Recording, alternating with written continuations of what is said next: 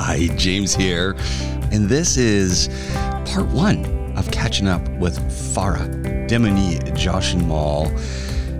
The full podcast is out, but I've broken it up just a little bit, created some smaller sections, and part one is all about Farah. Yeah, well, the whole podcast is about Farah. But part one is about how did she get into this career path? How did it all happen? What did she study? What kind of jobs did she have?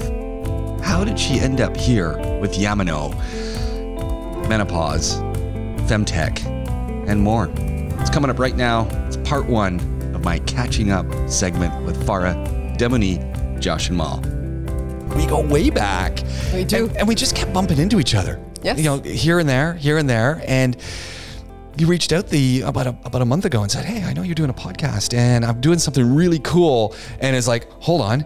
You reach out to me, which is, check mark comes out right away. 2, you're doing something really cool. Well, you always are doing something really cool. So I'm thinking this can only be really interesting. And then without even looking at what it was that you were doing that's cool, I'm starting to imagine, right? I'm dreaming things up in my head going, you're always doing something. What can she do? What is she doing now? Really wondering. And then when I saw it, and I started looking at the webpage, and then I started going to the app, and I started looking around and started doing a little research. I just went, wow. So welcome to Catching Up, and we are going to catch up, and we're going to learn all about femtech, and I'm actually really excited to learn a little bit about Yamano. Yamano. Yeah, I think it's the easiest way. Let's say Yamano. Okay. So going to learn about how you decided to get into this sphere and start up this whole interesting conversation. Really, it's a huge conversation. Yes. And you sort of set me straight in as we were catching up just at the start here that it's also about men. There's a male side to it, but it's very interesting, and it's a conversation around menopause. So, yeah, we're going to have a lot of fun. Farah, welcome. Thank you. As I was saying earlier, I'm very happy to kind of be back to Dubai. I think that the COVID made it happen, actually. Okay. Being locked down in Europe is not an easy thing. So I had to come back to the sunshine and to the energy of Dubai, I have to say. Really? And also being in an environment where you feel like the virus is actually kind of controlled. Yeah. I mean, I know the numbers are up and so on, but it feels definitely more contained and more managed than in Europe, where, I mean, I don't know if you've been to Europe recently. No, I haven't been to. So look, we went back to Canada at Christmas time.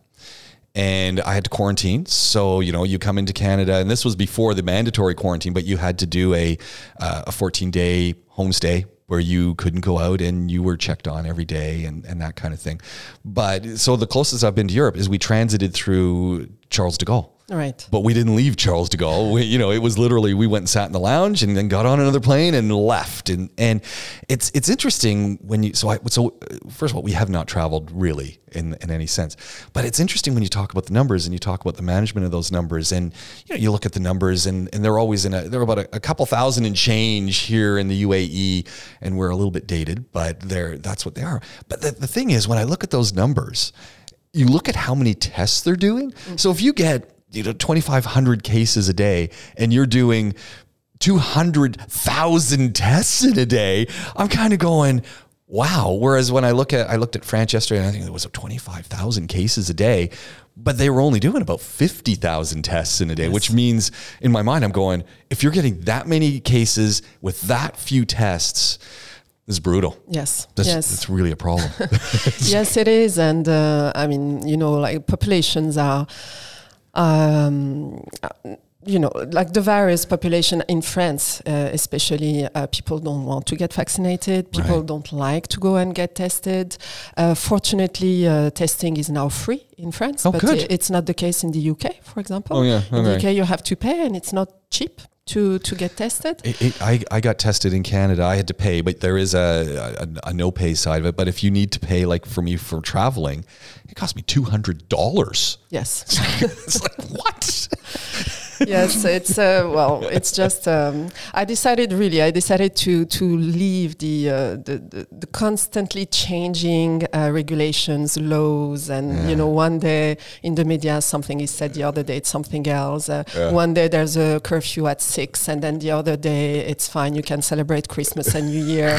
It's just sounds so it's contradiction, right? Yeah. So I decided to come back to the desert and have my peace of mind, because indeed here you're in the outdoors most of the time, and people do respect what is decided. So it just feels better to be here. I loved what you said, coming back to a little bit of ideas, and people are thinking about things and energy. As much as COVID has had this dampening effect on so many things, it's also had an innovating effect, and people are kind of looking at their situations going, hold on, we're now at home more. We're now eating differently. We're now exercising differently. What are the opportunities? And look, I'm not going to paint a rosy picture of everything, because there are some industries that have been hit really, really hard. Talking to a taxi driver yesterday, he says, it's brutal for me as a taxi driver. There's no tourism right now, or limited tourism.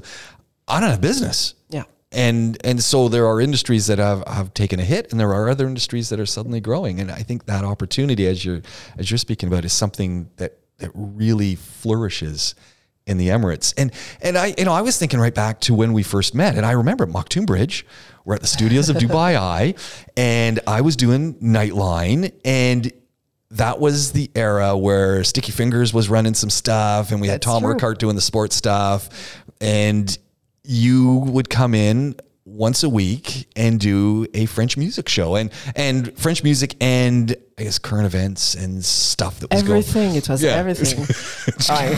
Current news, financial, live interview with a francophone, French-speaking person here. Like launching products or talking about interesting projects and so on.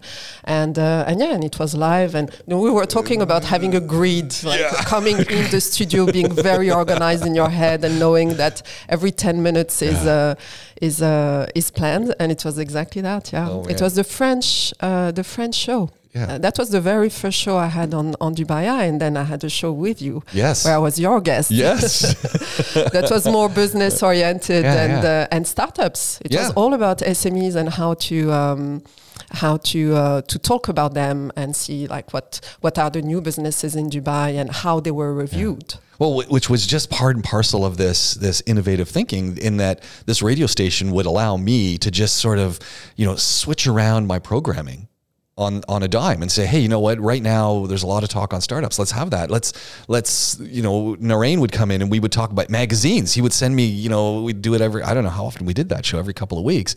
He'd send me a stack of magazines and we'd talk about magazines. Like, who does a show like that? It was almost a precursor to podcasting happening on nightly radio. But you were constantly, while you were on air, but then off air, as you were doing startups and you're doing things, you're always doing innovative things. You're always looking at these great ideas and how can you start them going? What motivates you to do that? Like, what's going on in your DNA? What have I missed? I think you used the right word. I think it's DNA, because as far as I can remember, and my very first job, like freshly graduated, was in a company that was pioneering a sector in Europe, and it was the telecom sector. Yeah. And I do remember. You're dating yourself now. People are going, hold on, what's she talking? What years are we talking here? The telco sector. Yes, well, I have no problem talking about my age, but yes, indeed, and it was the very beginning of startups, and I do remember perfectly when I was talking with my friends back then, and when I was telling them that I was joining this startup in the telecom sector, while all of them were joining the likes of Louis Vuitton, LVMH, and Accenture, or these huge groups. They told me, but Farah, you're like, what are you doing? You're really, seriously, you're serious. And I was, yes, actually, like the market in Europe in telecommunications is being deregulated, and it's now the time or never.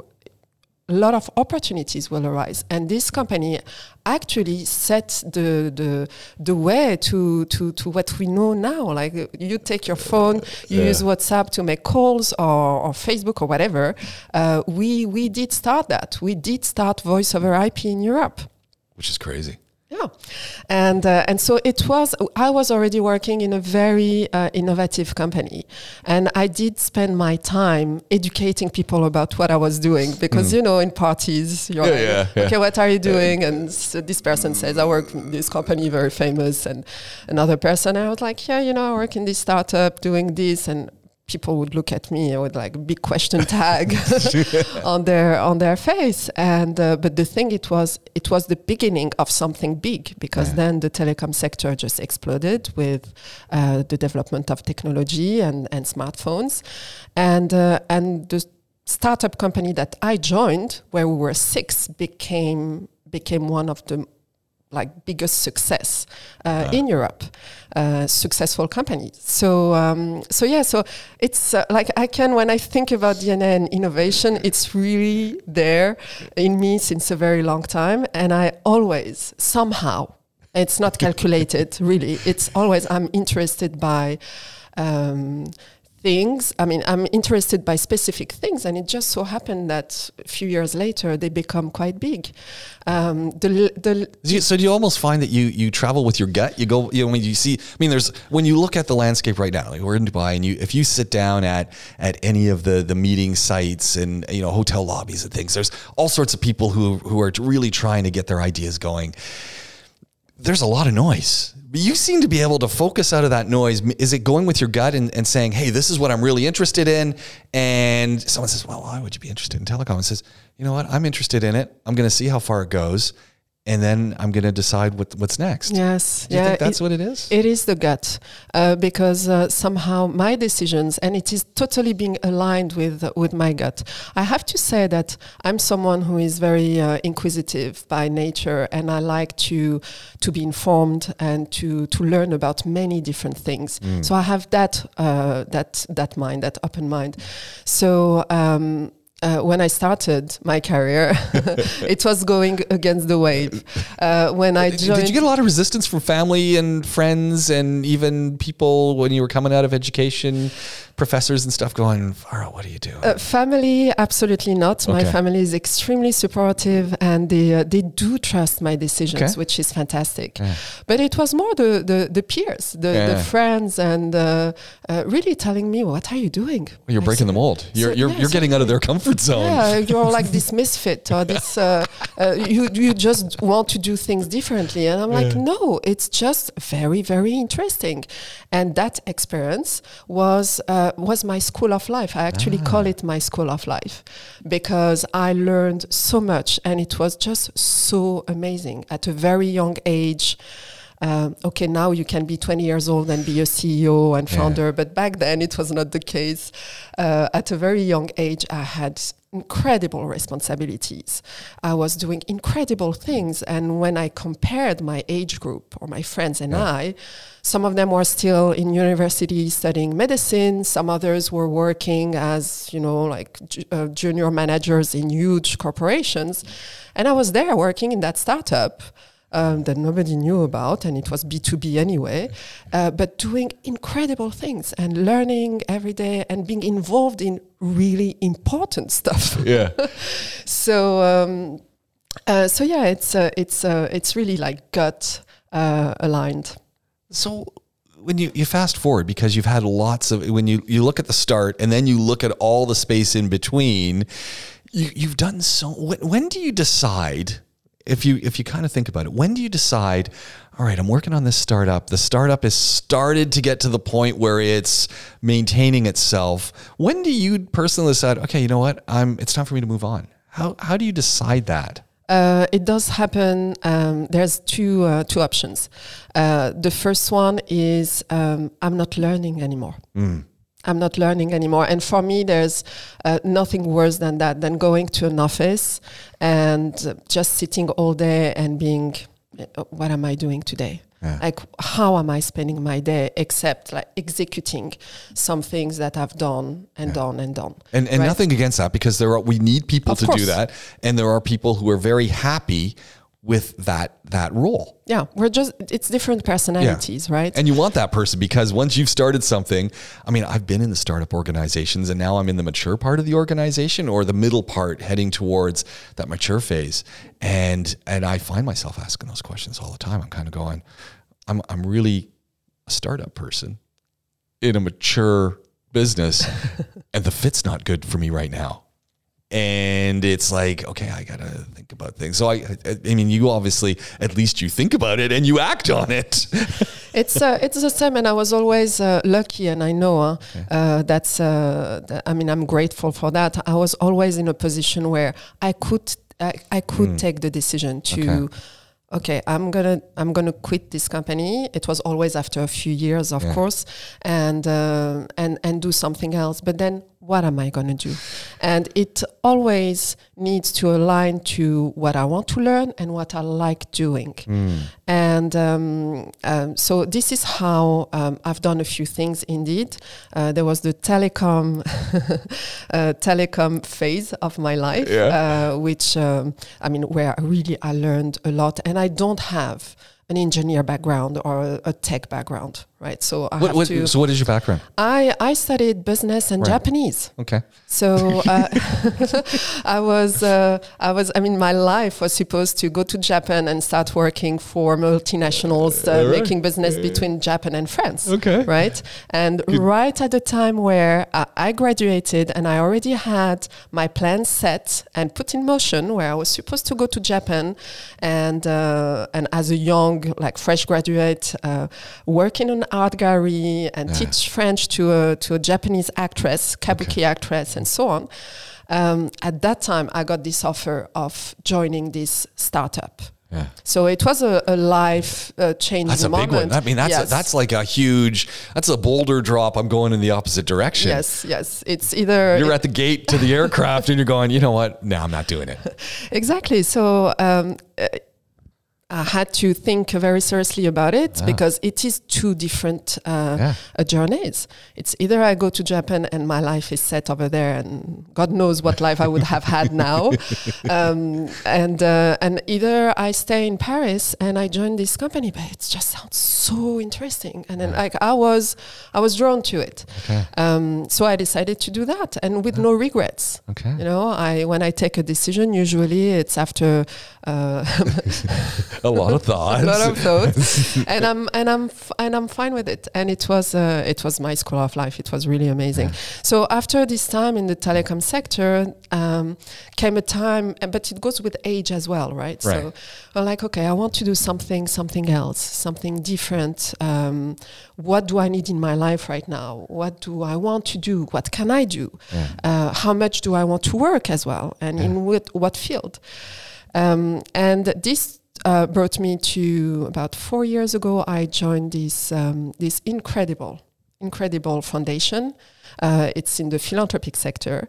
So that's a nice change, because you've got the lots of space in between, but you went from that very telco engineering kind of thing, but you're a business person, and then finally in the last 4 years you find yourself in philanthropy. Well, in between I had the New York Times, the New York Times in the region. I also I was also the CEO of a digital marketing agency international. So I was traveling a lot between Beirut, Barcelona, London, and Dubai. I also created my own venture, which was Voila Dubai. I don't know if you remember. Yeah, I do remember that. That was a long time ago, and it was supposed to be the equivalent of Yelp for businesses here in the region. And then nicely Twitter and Facebook came in the picture and totally crushed my business plan. But you learned something. Of course, these are all life learning experiences and professional experiences, and all of these. I mean, I took something positive, positive lessons about all of this, and that makes who you are, right? You accumulate that, and you get better, and also you're more enriched by your knowledge. So. after all of this, 4 years ago, I wanted to incorporate or to include in my life positive impact. Okay. That's a big. I mean, it's always there, the positive impact, but to consciously say positive impact is now something I'm very interested in. And as you said, maturity in your business context, in your projects, in your thinking, in all that cumulative experience, that's big. Yes. It's really huge. Yes, but indeed, people would tell me as well, like, it's a big change. I mean, you've been in tech and you've had these C-level positions and all of that, and now you want to go into philanthropy. And philanthropy was also a word that was carrying, you know, when you think of philanthropy, you think of Bill Gates. Exactly, something heavy. Yeah. You know, like a white male, older. Exactly. I get that. That's the picture I'm getting. You know, look, the Gates Foundation, there's two Gateses, but I never think of his wife, you know, but she's, yeah, like the philanthropie à la papa, that's how we call it there we go. In France. And I was, but no, it's not that type of philanthropy. I met this guy who is who is going into philanthropy 2.0, right? Okay. It's really refreshing this word. It's doing it differently. It's not just for old, rich men. You can be a philanthropist. You, me, everybody can be a philanthropist. A company can be a philanthropic. And the whole thing about that company was to create new giving concepts. So a new style of philanthropy. It was creating a new generation of philanthropists, and how also the corporate sector can become more actively involved in that act of giving. That was not just about signing a check. Yeah, because when I think philanthropy, I just think, hey, I'm going to give millions of my earnings, and so it's an eliminator. Yeah. Whereas you've opened up the doors. Yeah, totally. Oh, interesting.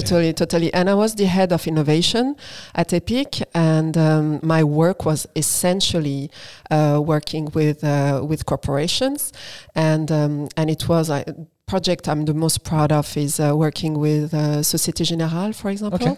And Société Générale, what we did was revolutionary in a sense, and they got the award of the best innovative initiative in the UK 2 or 3 years ago now.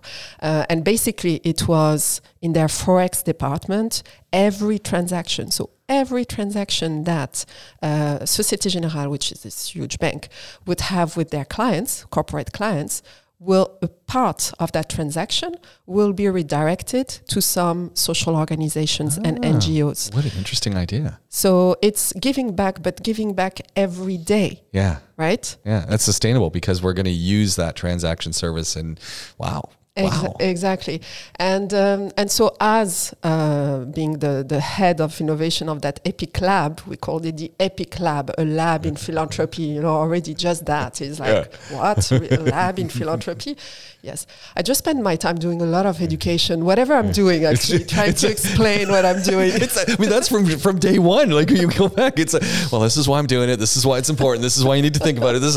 You're really an educator. At the end of the day, Farah, you're an educator. Probably I would have become like a teacher. I don't know. But a lot of education, and the same thing. I would get the same looks in the beginning, like philanthropy, really? Oh, how boring! You know? No, it's not. And poor you. Oh, poor you, Farah. You've really lost it now. Okay. And the thing is that it just paved the way, and now everybody is about social impact, positive impact. How can I contribute as an individual or as a company, right? Social impact, positive impact become huge in Europe, and it's just like so nice and beautiful to feel like you're part of the beginning of that. You know, you actually planted the seeds in your own way, of course, right? And so so that was my last experience. But going to philanthropy, it was not like I didn't wake up a morning thinking I'm going to do philanthropy because I feel like philanthropy and giving back was always there for me. I've always, I was involved here when I was full-time here in Dubai with the Dubai Autism Center. Yeah. I was involved with a women's shelter. I traveled a lot to Africa for my telco work. Yeah. And over there, I was exposed to tons of things, between Africa, India, North Africa. And that was always there. So waking up a morning and deciding I'm going to get into philanthropy was not just you were already in philanthropy. Yeah. I was, it was there, but I just wanted to combine this with my business skills. So my thing was then, okay, like, where can I go to be able to work and having these two things combined? And I found the Epic Foundation, and it was just amazing. Like the past 4 years were incredible. Incredible, truly. And you're beaming. You've got this amazing smile that's just kind of like, I can just see you kind of reliving moments. It's on your face. It's like it's a camera going and rewind, and then there's this, and then. Same, it's exactly for me the same as when I started in that telco startup. It's just the projects were amazing. Yeah. And we finalized and we put out there products and services, of course, in combination with multinationals, like huge corporations, that were revolutionary and that are now evolving in something bigger and even more beautiful. So yes, I do smile when I talk about it because it was a beautiful time of my life. Well, that was pretty cool. Farah Demini-Jashinmal talking about being Farah, talking about studies, talking about things, taking a 180, talking about inspiration. Really cool. Part 2 is coming up. Keep your eyes open for it. It'll be up in just a bit. You can find it where you find the rest of the podcast, right in our podcast directory. Thank you very much for taking a look. Talk to you again real soon.